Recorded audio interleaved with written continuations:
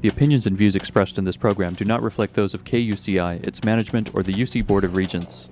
To find out more about this talk show or other talk shows broadcasting on KUCI, log on to our website at kuci.org or check out the latest program guide.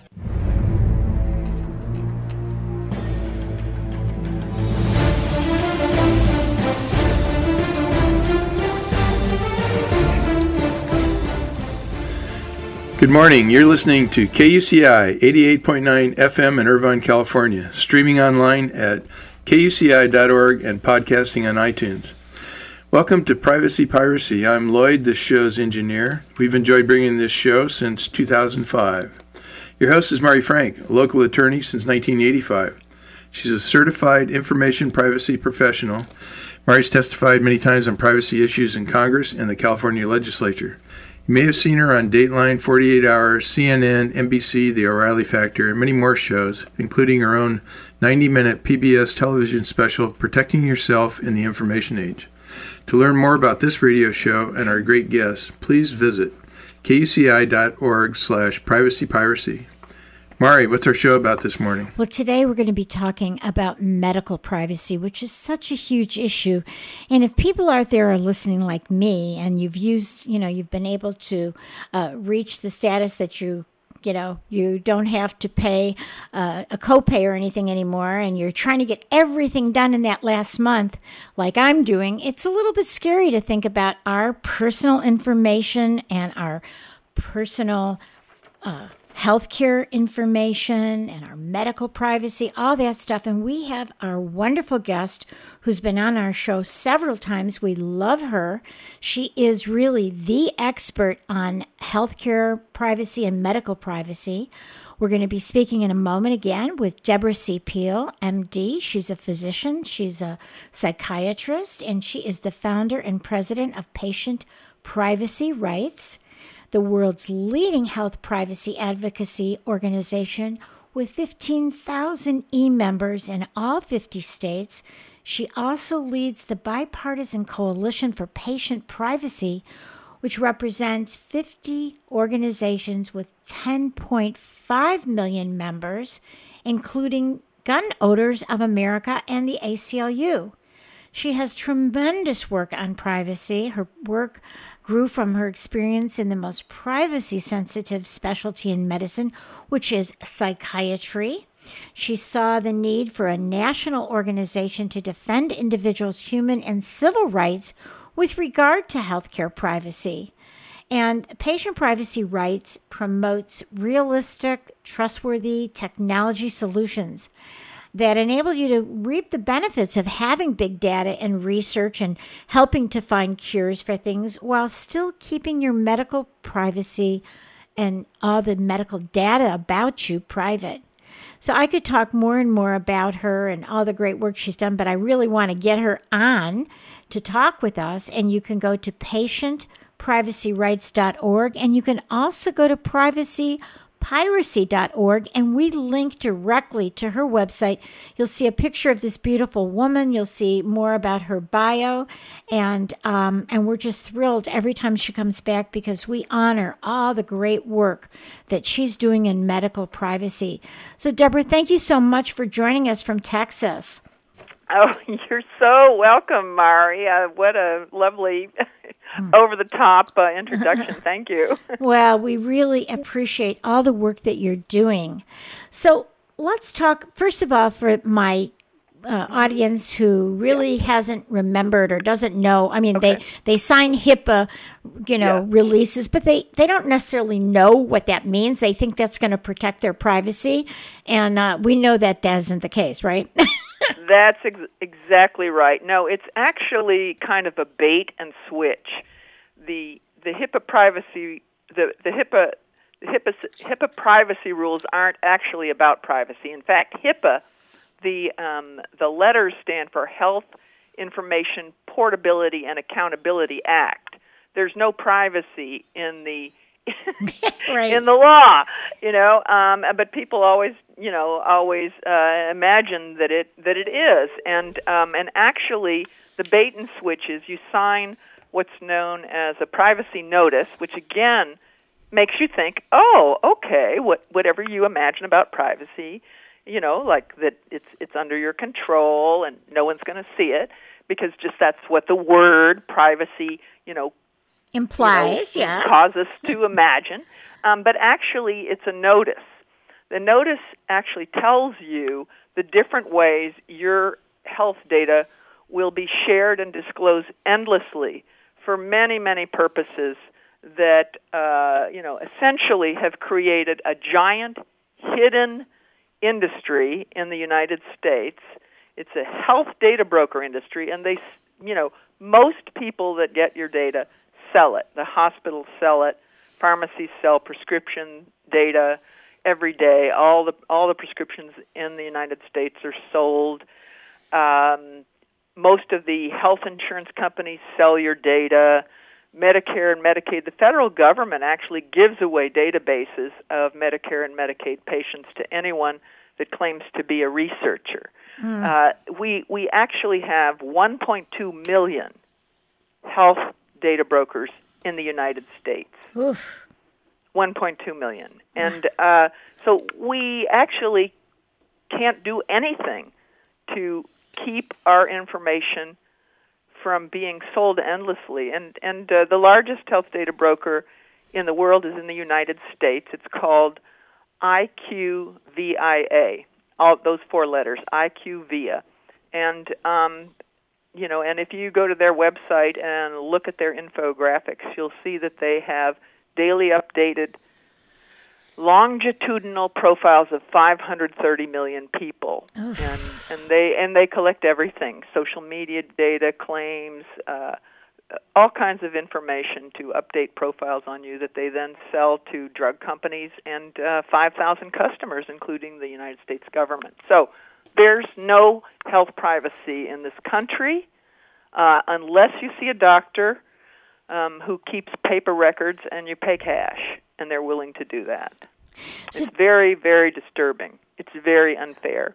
And there are plenty of people who, when they can, leave the country to get help, either Canada or Mexico, where they're pretty sure their records will not get back and be used to discriminate against them in jobs, employment, credit, right, all the rest. We're actually the most heavily spied on, and this data is the most valuable about us, compared to anything else. Health data is the most valuable, and so we're really the most, in very precarious situation, because we know this information is used to discriminate against people.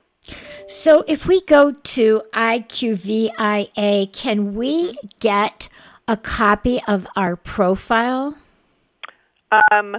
Supposedly you can ask them to show you what they have. They used to. The company just merged with another. It used to be called Quintiles IMS. Okay. And supposedly they would let you see at least some of what they have about you.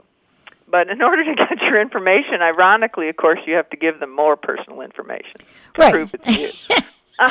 Well, that's just like even with the credit bureaus. You have to give them the same kind of thing. But I would think that they're subject to the Fair Credit Reporting Act because they're collecting profiles about you and dossiers about you, that you should be able to get a copy of that profile report. You would think so. You would think so. Yeah. I mean, but people, I'm giving you a name of a company no one's ever heard of. Right, and it's a huge company. It's huge. And all the other 1.2 million, there's no way to even find them, because once your information is disclosed, the law, the HIPAA statute, and the regulations that made it operational allow your data to be handed off endlessly with no track record, no way to know how many times it's been disclosed or sold or to whom. So that's one of our big problems in this nation. We have no map of all the thousands or millions of places that your personal health information goes. We have no map. And Deborah, how many times are there errors? I mean, Well, yeah, of course. That's the real scary All the stuff for time. me. I mean, that's happened to me. No, the errors are going to be Yeah. there, particularly with electronic health records, because the doctors don't. The younger doctors no longer feel that those records are really theirs to keep and to reconcile. They think of them as hospital. Many doctors that practice in hospitals, they think that the hospital is going to take care of the records, and even if that person is your physician, they're not going to reconcile all of the different information to make sure that it's all correct. So no one in this system of electronic records anymore really feels the need to be the one to go through all these different pieces of you and make sure that they're accurate or make sense. So yes, everyone's record is really very, very iffy, which is one of the reasons that the keeper of the record should be you. And everyone should be asking, because it's your right, to get copies of your health records from anyone you see. You know, any doctors, hospitals, clinics, wherever you go, they are required to give you an electronic copy or, in any form on a disc or by email or whatever. They're required to give it to you for either almost no cost or either for Minimal, no cost yeah. or a very tiny cost. They're not allowed to charge you, and so you should be able to get it. But people, another reason to ask for it, besides needing to check and make sure that it's accurate, is many times doctors are now changing electronic health records and they don't keep them. I found that out with a member of my family who had seen a gynecologist and went back 3 years later, and the electronic records weren't there, and important information had to be tracked down in Atlanta, and it wasn't even in the doctor's office anymore. You've got to be careful. Yeah, because I know. the records can absolutely disappear. So that's another reason you should try to get them. You know, the same thing happened just with my husband. He has to get cataract surgery now. Mm-hmm. And several years ago, I don't know, like 15 years ago or less, he had LASIK surgery. So when you do that, you know, they need to know what your the way it was done so that they can measure correctly something. You know, I'm not sure what it is, but it's something so that they can do the correct cataract. And absolutely. And we didn't have it, and we went back to the doctor who did it, and he didn't have the records anymore. So now they don't care for it anymore. And so now he has to spend an additional $500 so that they put this other kind of lens in that Medicare or any of his Blue Shield won't pay for. So, I mean, it would have saved us. It's actually atrocious. Yeah, you know, people think that technology in healthcare has been so great, but there's a pediatric neurosurgeon in Austin where I live who retired from practice, and so she notified all of her patients to come in and and to say farewell and so forth, and give them her records and urge them to go, collect their old records from surgery they had on their brains, right? When they were children, and many of them found that there were no records of the procedures anymore because they'd been deleted, the systems had changed, nobody had kept copies. I mean, it's terrifying if your doctors don't know in an important area like the brain what was done to you. And so, we're in a world of trouble now without having, our own copies of these records. And you should ask every time you go to get a digital copy, and it's supposed to be provided to you in a form you want, like on a disc or through the email or. And if all fails, they should just print it out for you if you ask. Right, and then if they do that, you can always scan it and keep it in a file, which really brings back to the point that you need to keep it, and you need to keep it in an encrypted file on your computer in a backup for you, because I also had a similar thing. I had years ago. I had these ice pick headaches that they came out of nowhere, and so the neurologist, I called to get the records. When I realized I should have those, and because I needed to get another brain. Like an EEG, and the doctor said, "Well, did you have anything done?" I said, "Yeah, I had a CAT scan and EEG." They told me it was just a nerve dying. Okay, but he said, "Well, we should look at that." So I couldn't get it; they didn't have it, and I never had it because people didn't think about getting that from their doctor, and that was years ago. Before I really thought about these kinds of things. So. You're absolutely right. We need to keep these things. We need to put it in a very careful place that we know that we can get it and have it in backup and be able to show it to doctors. But I think the hard part is when you do find an error, to try and fix it's impossible, right? Oh, absolutely. Because first of all, you don't know all of the places where the record has gone. So even if you knew that the record was gone from or was wrong or incorrect at a particular hospital or doctor's office or clinic, I guarantee you those records have been sold, and traded and sent to, all kinds of other places that you don't even know about. And of course, most of them are not going to be places that treat you. But you won't necessarily know all the places that the records go to be able to correct them. So it's important that you have correct copies. And I have to tell you, having spent a lot of time in Washington talking to these, giant corporations that are now running the healthcare system as opposed to the kind of partnership between the physicians and patients that used to exist, they really aren't worried about the correctness of your data or figuring out who's going to reconcile all the differences and correct the errors. It's very, very difficult. So you really, particularly if somebody in your family has any kind of condition that's, that's been, lasting over time, chronic condition, or some kind of unusual injury or need for, some kind of operation, you should very carefully collect all those records, because if something happens later, it's very important for the surgeon to see the operative notes of the person that operated earlier. Very important, and to see which anesthetics were given, that sort of thing.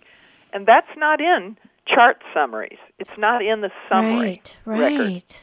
So there's very specific records and tests that you need to collect. You need to collect just to protect yourself and your family's futures. Right. Well, I'll tell you, this it gets scarier and scarier because we just, there's so much being collected. You and I have talked about this so many times about there's so much information being collected about us all over the place, and it's, we don't have one place that we can look, and we don't have a way to correct it. And, the Fair Credit Reporting Act, at least, it's not great, and there's all sorts of errors in our credit reports, but at least we have access, at least we can correct, or we can attempt to correct, and even that's a hassle.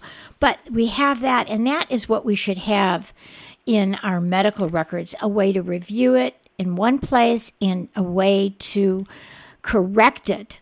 And I guess if we have our own personal records, at least we can see it. But a lot of times, the things that are written, we don't even understand what these doctors are writing. That's another thing, right? Well, collect them anyway, yes. Collect them anyway, and I'm sure there will be services that'll develop that'll help you translate them and into English or Spanish or whatever your language is, but get them whether you can understand it or not, and because if you can't, your next doctor will be able to understand it and decode it for you. Yeah. So that's really important. But there is no single place that has the correct longitudinal record for you, and you are really the only one who can get it from every place you go. Right. And at either zero or low cost. So that's important to do. So so I want to say this again, what Dr. Peel is saying, Deborah is saying, whenever you go to the doctor before you leave, ask for those medical records. Just ask for your it. electronic copy. Yeah. Absolutely. Yep. Important. So, I know that you are fighting so hard for privacy in this digital age, and I know that you have something exciting coming up, a whole privacy campaign. Would you talk about that? I would love to. All of these years, we've been working from the principle that your data is you. It is you in this digital age, and you should control it. So we're going to be doing something I think your listeners will be really excited about. We're going to conduct a major privacy campaign in Austin, Texas in the spring. It's going to be called Privacy Rules with an exclamation mark. And what we're going to do is test out on, Austinites, what grabs them most, what bothers them most about the elimination of privacy? Is it companies like Equifax that breach 143 million people's privacy? Is it Social Security numbers? Is it health data, which I think is very sensitive to many people? We want to find out what matters most to you, and then we can come together. We're aiming to get in the next year 1 million people to join with us to put pressure on companies and the government that don't protect our privacy. So this will be the first ever campaign. It's about educating people about privacy and the lack of privacy, seeing what matters to them, and formulating how we can join together, all of us, to put heat on these companies that are creating so much damage. Yep. So much damage to us. And so we're very excited about it. It's never been done. And we could use everyone's help. You can give us any kind of donation, $5, $2 on our website. But if you care about privacy, we'd love for you to help be a part of this campaign, and we'll keep you informed about the results. There will be a big conference in Austin next summer, and we'll unveil the results. And when we know what helps people understand and what motivates them, what we can do together to take back our privacy, then we're going to roll it out across the nation and across the world, because privacy, everyone around the world is getting, is having some degrees or even more surveillance and data collection than we have. Right. It's threatening. It's threatening. This is not overly dramatic. It's a massive threat to democracy. Absolutely. When governments and corporations know everything about you, and the people that talk about the deep state manipulating things, you know who that is? That's Google. Yeah. That's Facebook. Right. That's the business model of Silicon Valley. Right. They're the ones that are using this without our knowledge, without our consent, to do things to us without our knowledge. When you don't get that job interview, why was it? When you get canceled from your credit, your mortgage or something, some loan that you want, you're not going to know if it's because they think you have the gene for Alzheimer's. Right. I mean, it's really terrible. Genetic data is being sold by all of the genetic testing companies except for one. I mean, the interesting thing is this year at our 7th International Summit on the Future of Health Privacy, and by the way, it's for the public, it's free, and the videos of all of our summits are up on our website. You can look and see what's going on. Well, let's just say your website right now so people are, it's patientprivacyrights.org. That's patientprivacyrights.org. So make sure, plural, Yeah. You can see what's going on there in the United States and in the world with important privacy issues. And so the problems with the Internet, the problems with websites, the problems with everyone collecting your data from apps, cell phones selling your data, the flashlight apps sell your data, all of that.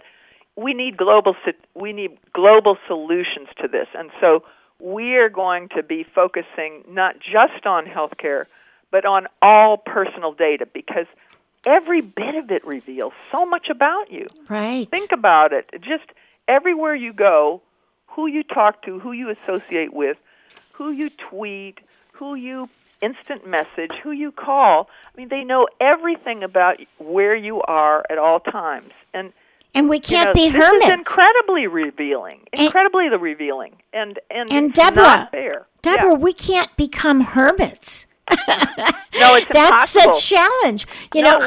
We're trapped. That's why we really need this privacy campaign. Right. And we need to find ways to drive change. So one of the things that we learned this year is that companies want to compete based on privacy. Right. As I was saying, there's a value company. added. Mm-hmm. Yes, there's one that doesn't sell any patient genetics. The rest of them do. Virtually all the health insurers sell data. You know, who would get a health insurance company that didn't sell your data? I would. Yeah. You know, people would pay for this, and it's an advantage not to have all of this intimate stuff sold about you to really any willing buyer. And you should know that there's an exemption for getting, health data of everyone free if you're, quote, a researcher. But the law doesn't define who a researcher is. So a researcher can be Coca-Cola or Merck, a company that makes pharmaceuticals, or, it can be, the NSA. It could be the FBI. I mean, any entity can pretty much say, I'm a researcher, I want to buy that data, or I want to acquire that data. And so there's so many loopholes. We've got to get a map of all of our data flows. We've got to have accountability and transparency.